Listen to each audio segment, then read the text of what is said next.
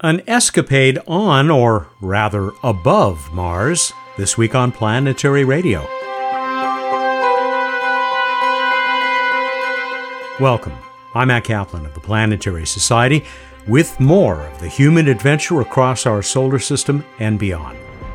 Yes, we've got yet another visit to the red planet for you. The twist is that ESCAPADE, the Escape and Plasma Acceleration and Dynamics Explorers, are budgeted far below a typical NASA Mars mission. We'll talk with Principal Investigator Robert Lillis of UC Berkeley about how his twin spacecraft will help us understand the tortuous evolution of that world. Bruce Betts is anxiously waiting in the wings with a night sky update, one of my favorite space history events, a random space fact, and a new space trivia contest. Sad news reported in the September 3rd edition of The Downlink. We learned a few days ago that Carolyn Shoemaker had passed away.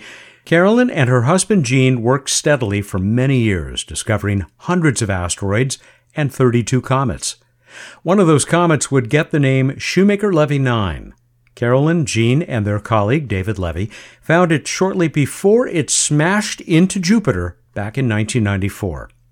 I had the honor of talking with Carolyn at the 2013 Planetary Defense Conference.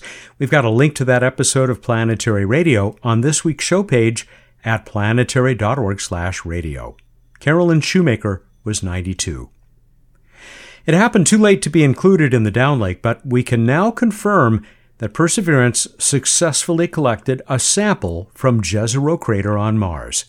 You can expect this major accomplishment, the first of many collections to come, will be covered here on Planetary Radio and through the Society's other channels. Want to have the downlink sent to you for free each week? You can subscribe at planetary.org/downlink. Space is hard. Mars is harder. Getting a robot there to explore and do great science can cost $1 billion or more. There are things only powerful, sophisticated spacecraft can do, but NASA wants to find out if a much more economical approach might complement the more expensive missions. Enter ESCAPADE, the brainchild of a team led by University of California, Berkeley research scientist Robert Lillis. Rob is also the associate director of the Planetary Group at Berkeley's Space Science Lab. I asked Rob to be our guest when I saw a few days ago that his mission had gotten the green light from the space agency. Here's our conversation. Rob, welcome to Planetary Radio, and congratulations on this great news for ESCAPADE. I'm looking forward to your launch, in 2024, if all goes well? That's correct, Matt, and thank you very much for the kind words. Yeah, ESCAPADE is going to launch sometime in 2024.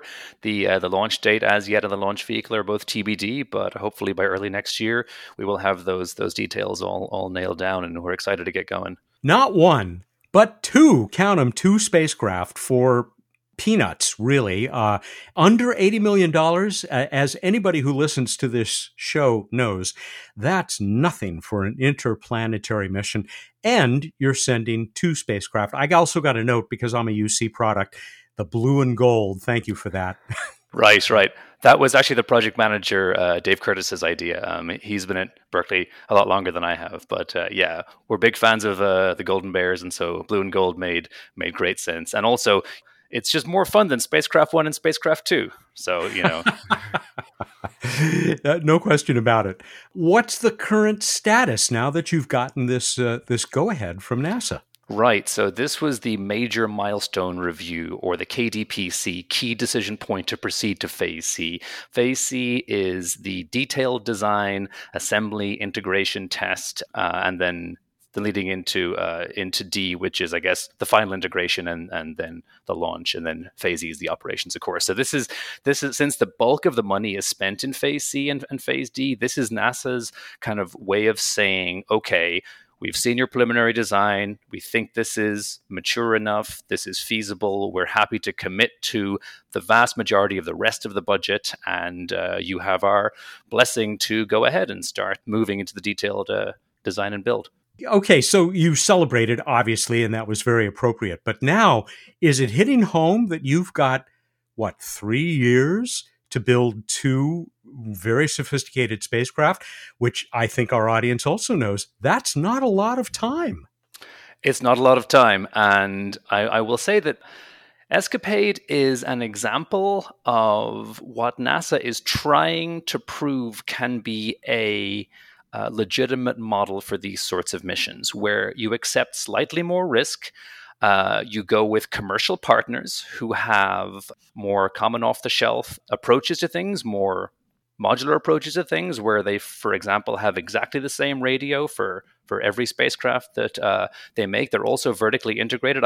I should say Rocket Lab are our spacecraft partners. They have an approach that's really new, what you might call commercial space entering the world of what some people call civil space, scientific space missions.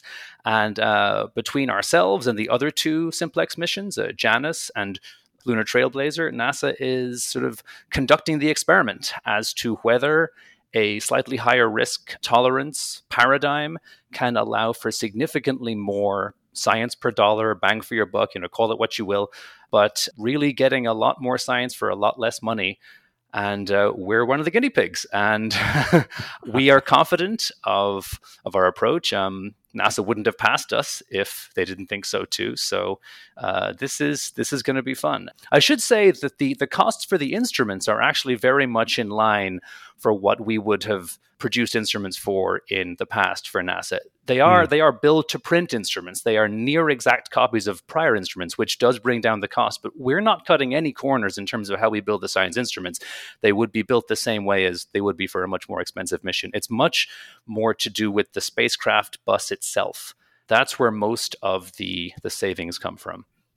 I'm going to come back to that, but we should mention that Simplex, this NASA program, is small, innovative missions for planetary exploration. How will ESCAPADE complement the work that is being done by those spacecraft and others? And so we will start getting into the science. So let me start first of all on how ESCAPADE complements MAVEN and how ESCAPADE was really launched by MAVEN. Having been on the MAVEN team since almost the beginning, back when I was in grad school, we had always wanted to understand the upper atmosphere and the plasma environment of Mars, and in particular, the ways in which solar energy in the form of solar extreme ultraviolet or solar wind, the interplanetary magnetic field, solar energetic particles, how that heliospheric environment interacts with the upper atmosphere, the ionosphere of Mars, and in particular, Mars's unique crustal magnetic fields. MAVEN was sort of designed to study how that heliospheric environment, solar wind, solar extreme ultraviolet light, interplanetary magnetic field, solar storms, solar energetic particles, how all those affect the Mars upper atmosphere and interact with it. Mars is really a unique planet. It has what we would call a hybrid magnetosphere. Okay, why do we say hybrid? Because it has many aspects of both an intrinsic magnetosphere, such as the Earth or Jupiter, where there is a global dipolar magnetic field generated within the core. Typically, the magnetic field lines extend far, far beyond the planet and actually stand off the solar wind to a large multiple of radii of the planet. So that's an intrinsic magnetosphere. And then there's also what we call an induced magnetosphere, such as Venus, where there's no global magnetic field, but there is a conducting ionosphere. And so the plasma pressure within the ionosphere itself can stand off the solar wind, but the solar wind gets much, much closer. And the bow shock in front of the planet, the region where the interplanetary magnetic field piles up against the ionosphere, that's all much closer to the planet than it is in an intrinsic magnetosphere. And Mars has aspects of both, that intrinsic and induced. And the reason is Mars has these very strong, coherent crustal magnetic fields, but not uniformly across the planet. They're isolated mostly in the southern hemisphere, or the strongest of them certainly in the southern hemisphere, and mostly within a relatively narrow band of longitude between about 110 degrees and about maybe 250 degrees east, so that Terra Serenum, Terra Chimeria area of Mars. And there's these strong crustal magnetic fields. And the only way that we can explain them is coherently magnetized chunks of crust, hundreds of kilometers long, tens of kilometers wide, tens of kilometers deep. And those result in strong magnetic fields that can push the solar wind away up to more than 1,000 kilometers. But they're only really on one side at that strength. So as the planet turns, you get very different interactions with the solar wind. And these magnetic fields connect and reconnect with the interplanetary magnetic field, and all that connection and reconnection results in plasma acceleration, which can give us aurora, which we're just starting to understand now. And that also helps to sometimes tear away chunks of Mars's atmosphere. These huge blobs of plasma could just be torn away by these magnetic reconnection events, and that's an important part of Mars's atmospheric loss. And of course, MAVEN's prime reason for being was to understand how Mars lost its atmosphere over time. So anyway, MAVEN has done a lot of work in understanding that, the different escape processes from Mars, both neutral escape, ion escape, etc. ESCAPADE really, I mean, it can't do nearly what MAVEN did. ESCAPADE is focused on that ion escape piece. It's just amazing to keep learning how very dynamic this planet is.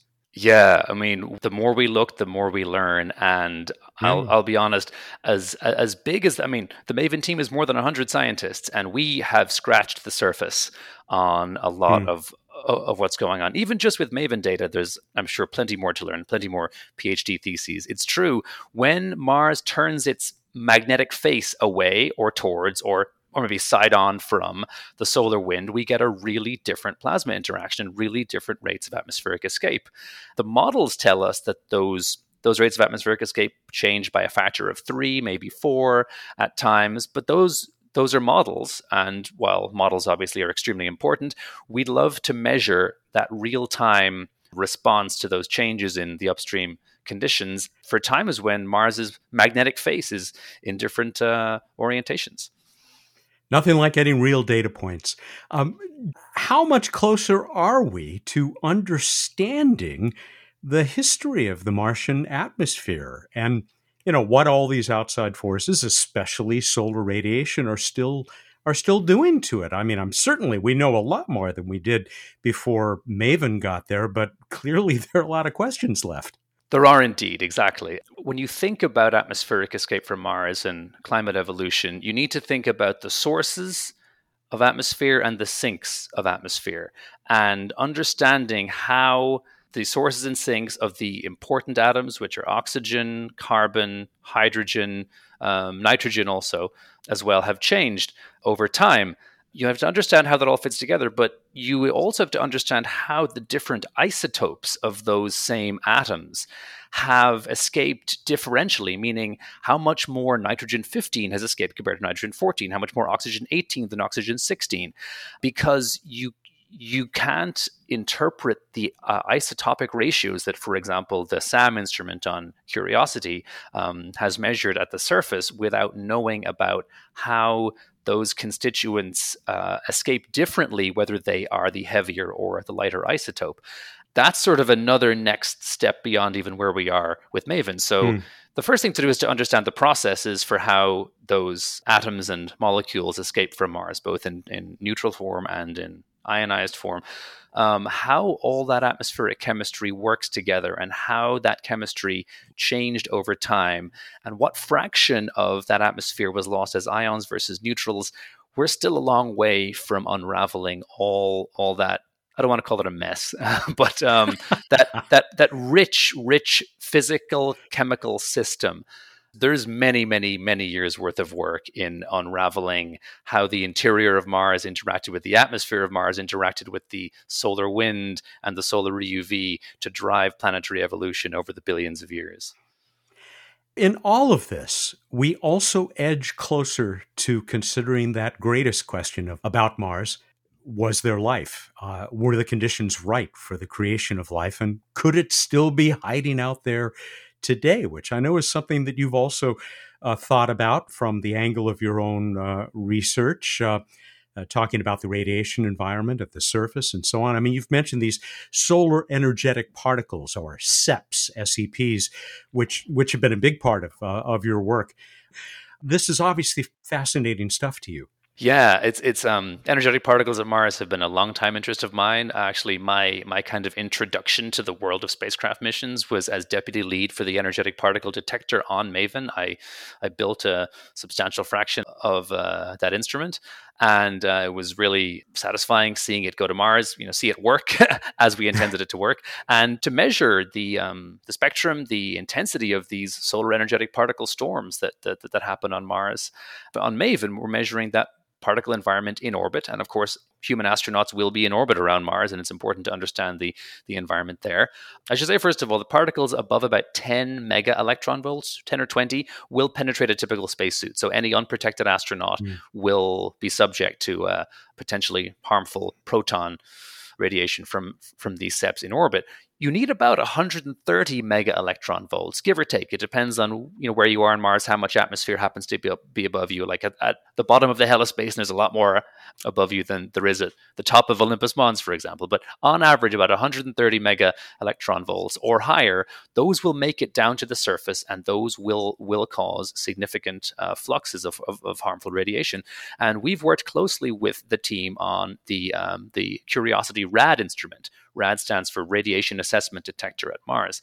And over the course of the last, they've been there, 8 or 9 years now, they've measured, I believe, 5, maybe 6 so-called ground level events where enough radiation has reached the surface of Mars from these energetic particles that they've noticed a significant increase in the particle flux at the surface. They've never measured a true whopper on the surface of Mars. We think, had it been there in 2003, it would have gone off the charts. The Halloween 03 event is the one that we still talk about in the Mars energetic particle community as being the huge one. But there's this background of galactic cosmic rays which easily make it through the Martian atmosphere, and they're ever present. And the highest dose rate that's been seen by the MSL RAD instrument is about 2, maybe 2 and a bit times higher than that background. So, in reality, most of the energetic particle hazard for humans on the surface of Mars, at least in the last 8 or 9 years, has not been from SEPs, because we've had a relatively weak solar max. The solar cycle of the most recent one has been kind of a weak one. So it's those galactic cosmic rays. To get away from those, there's nothing you can do but dig underground.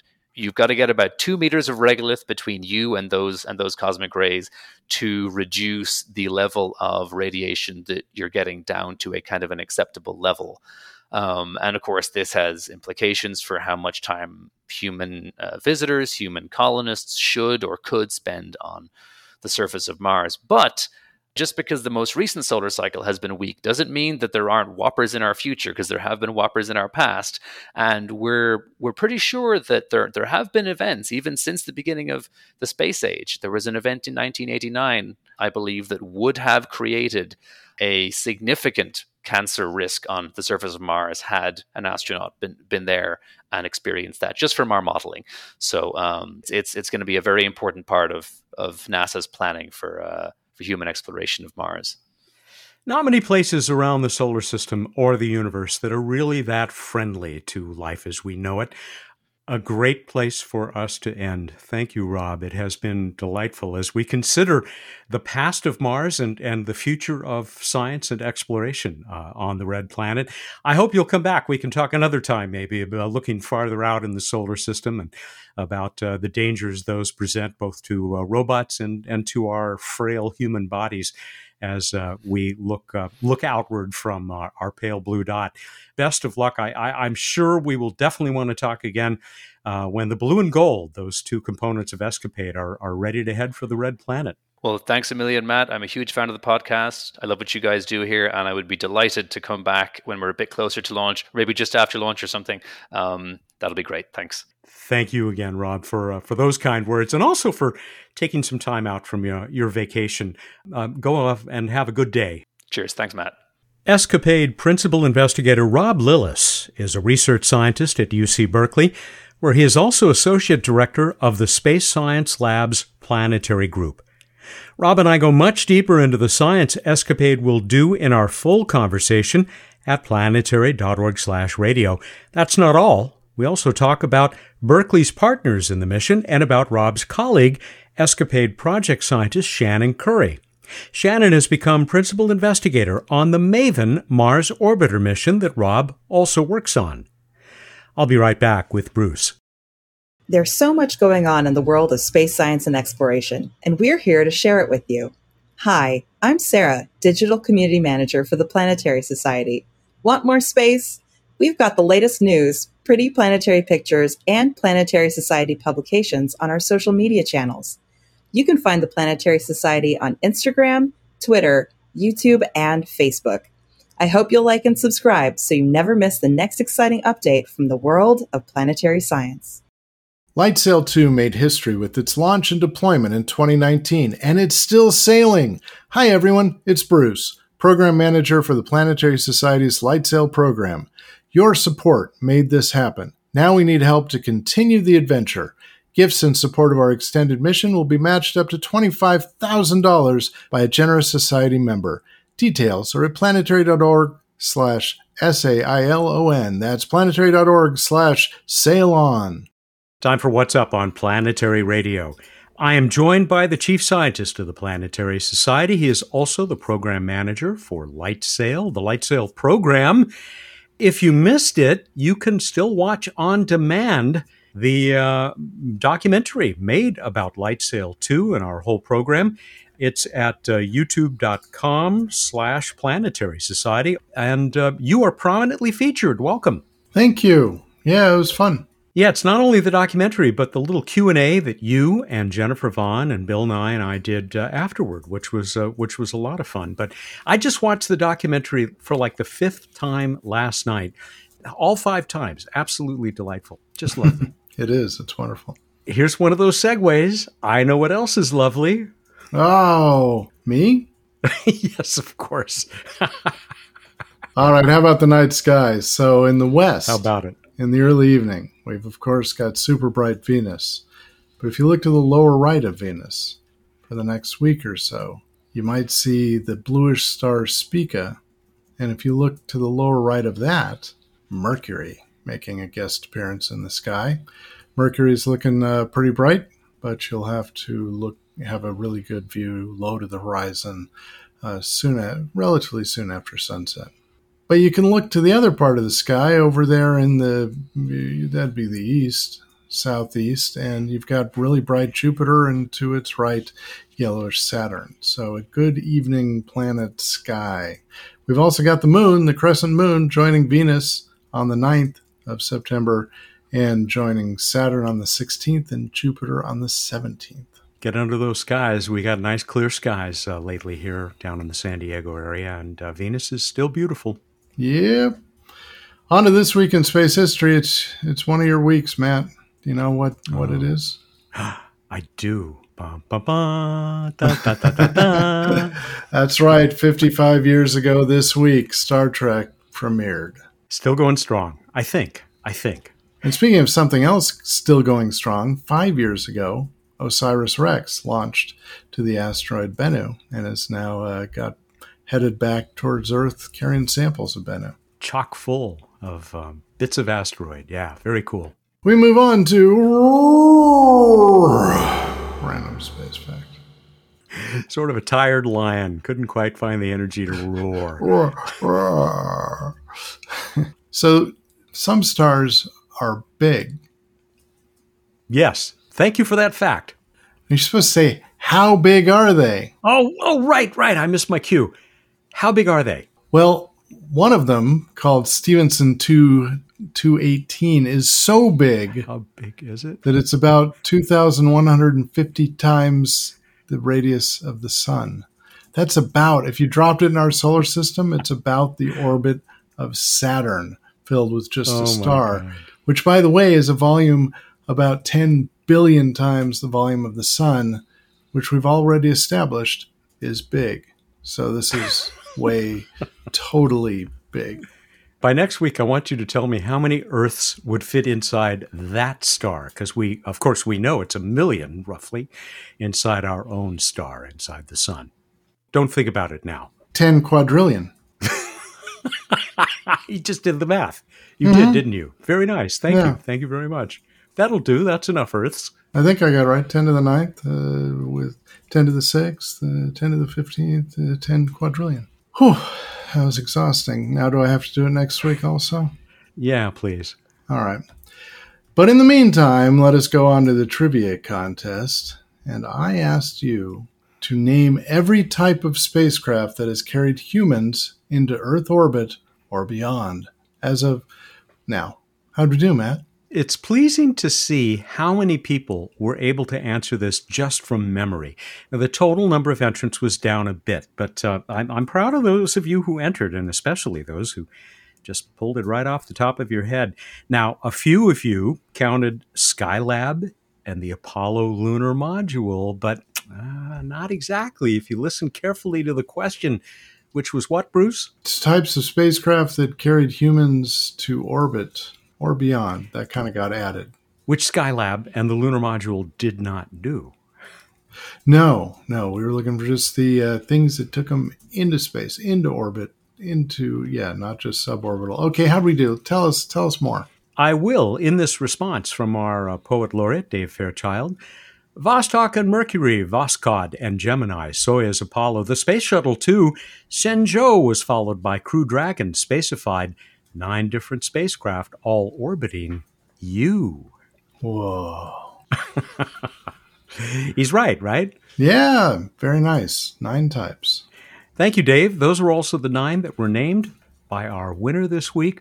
Long-time listener, first-time winner, Bill Gowan in North Carolina. Vostok, Mercury, Voskhod, Gemini, Soyuz, Apollo, Space Shuttle, Shenzhou, and Crew Dragon. So congratulations, Bill. Yeah. You are going to, you'll have your choice of those robotic spacecraft posters from chopshopstore.com, where all the great Planetary Society merch is, and lots of other stuff too. There's some great new ones as well in that new series that Chop Shop is closing out its Kickstarter campaign.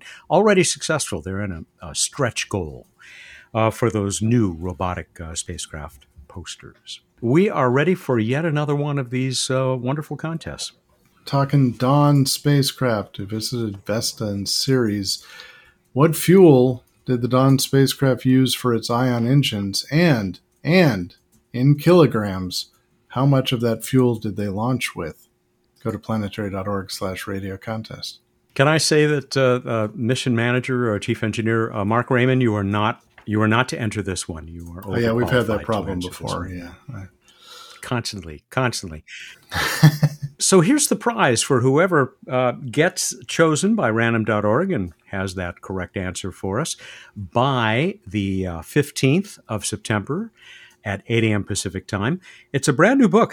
I think it comes out this week or just came out in the Little Leonardo series, Fascinating World of Astronomy by astrophysicist Serafina Nance, illustrated by Greg Paprocki. Definitely for the younger set from publisher Gibbs Smith.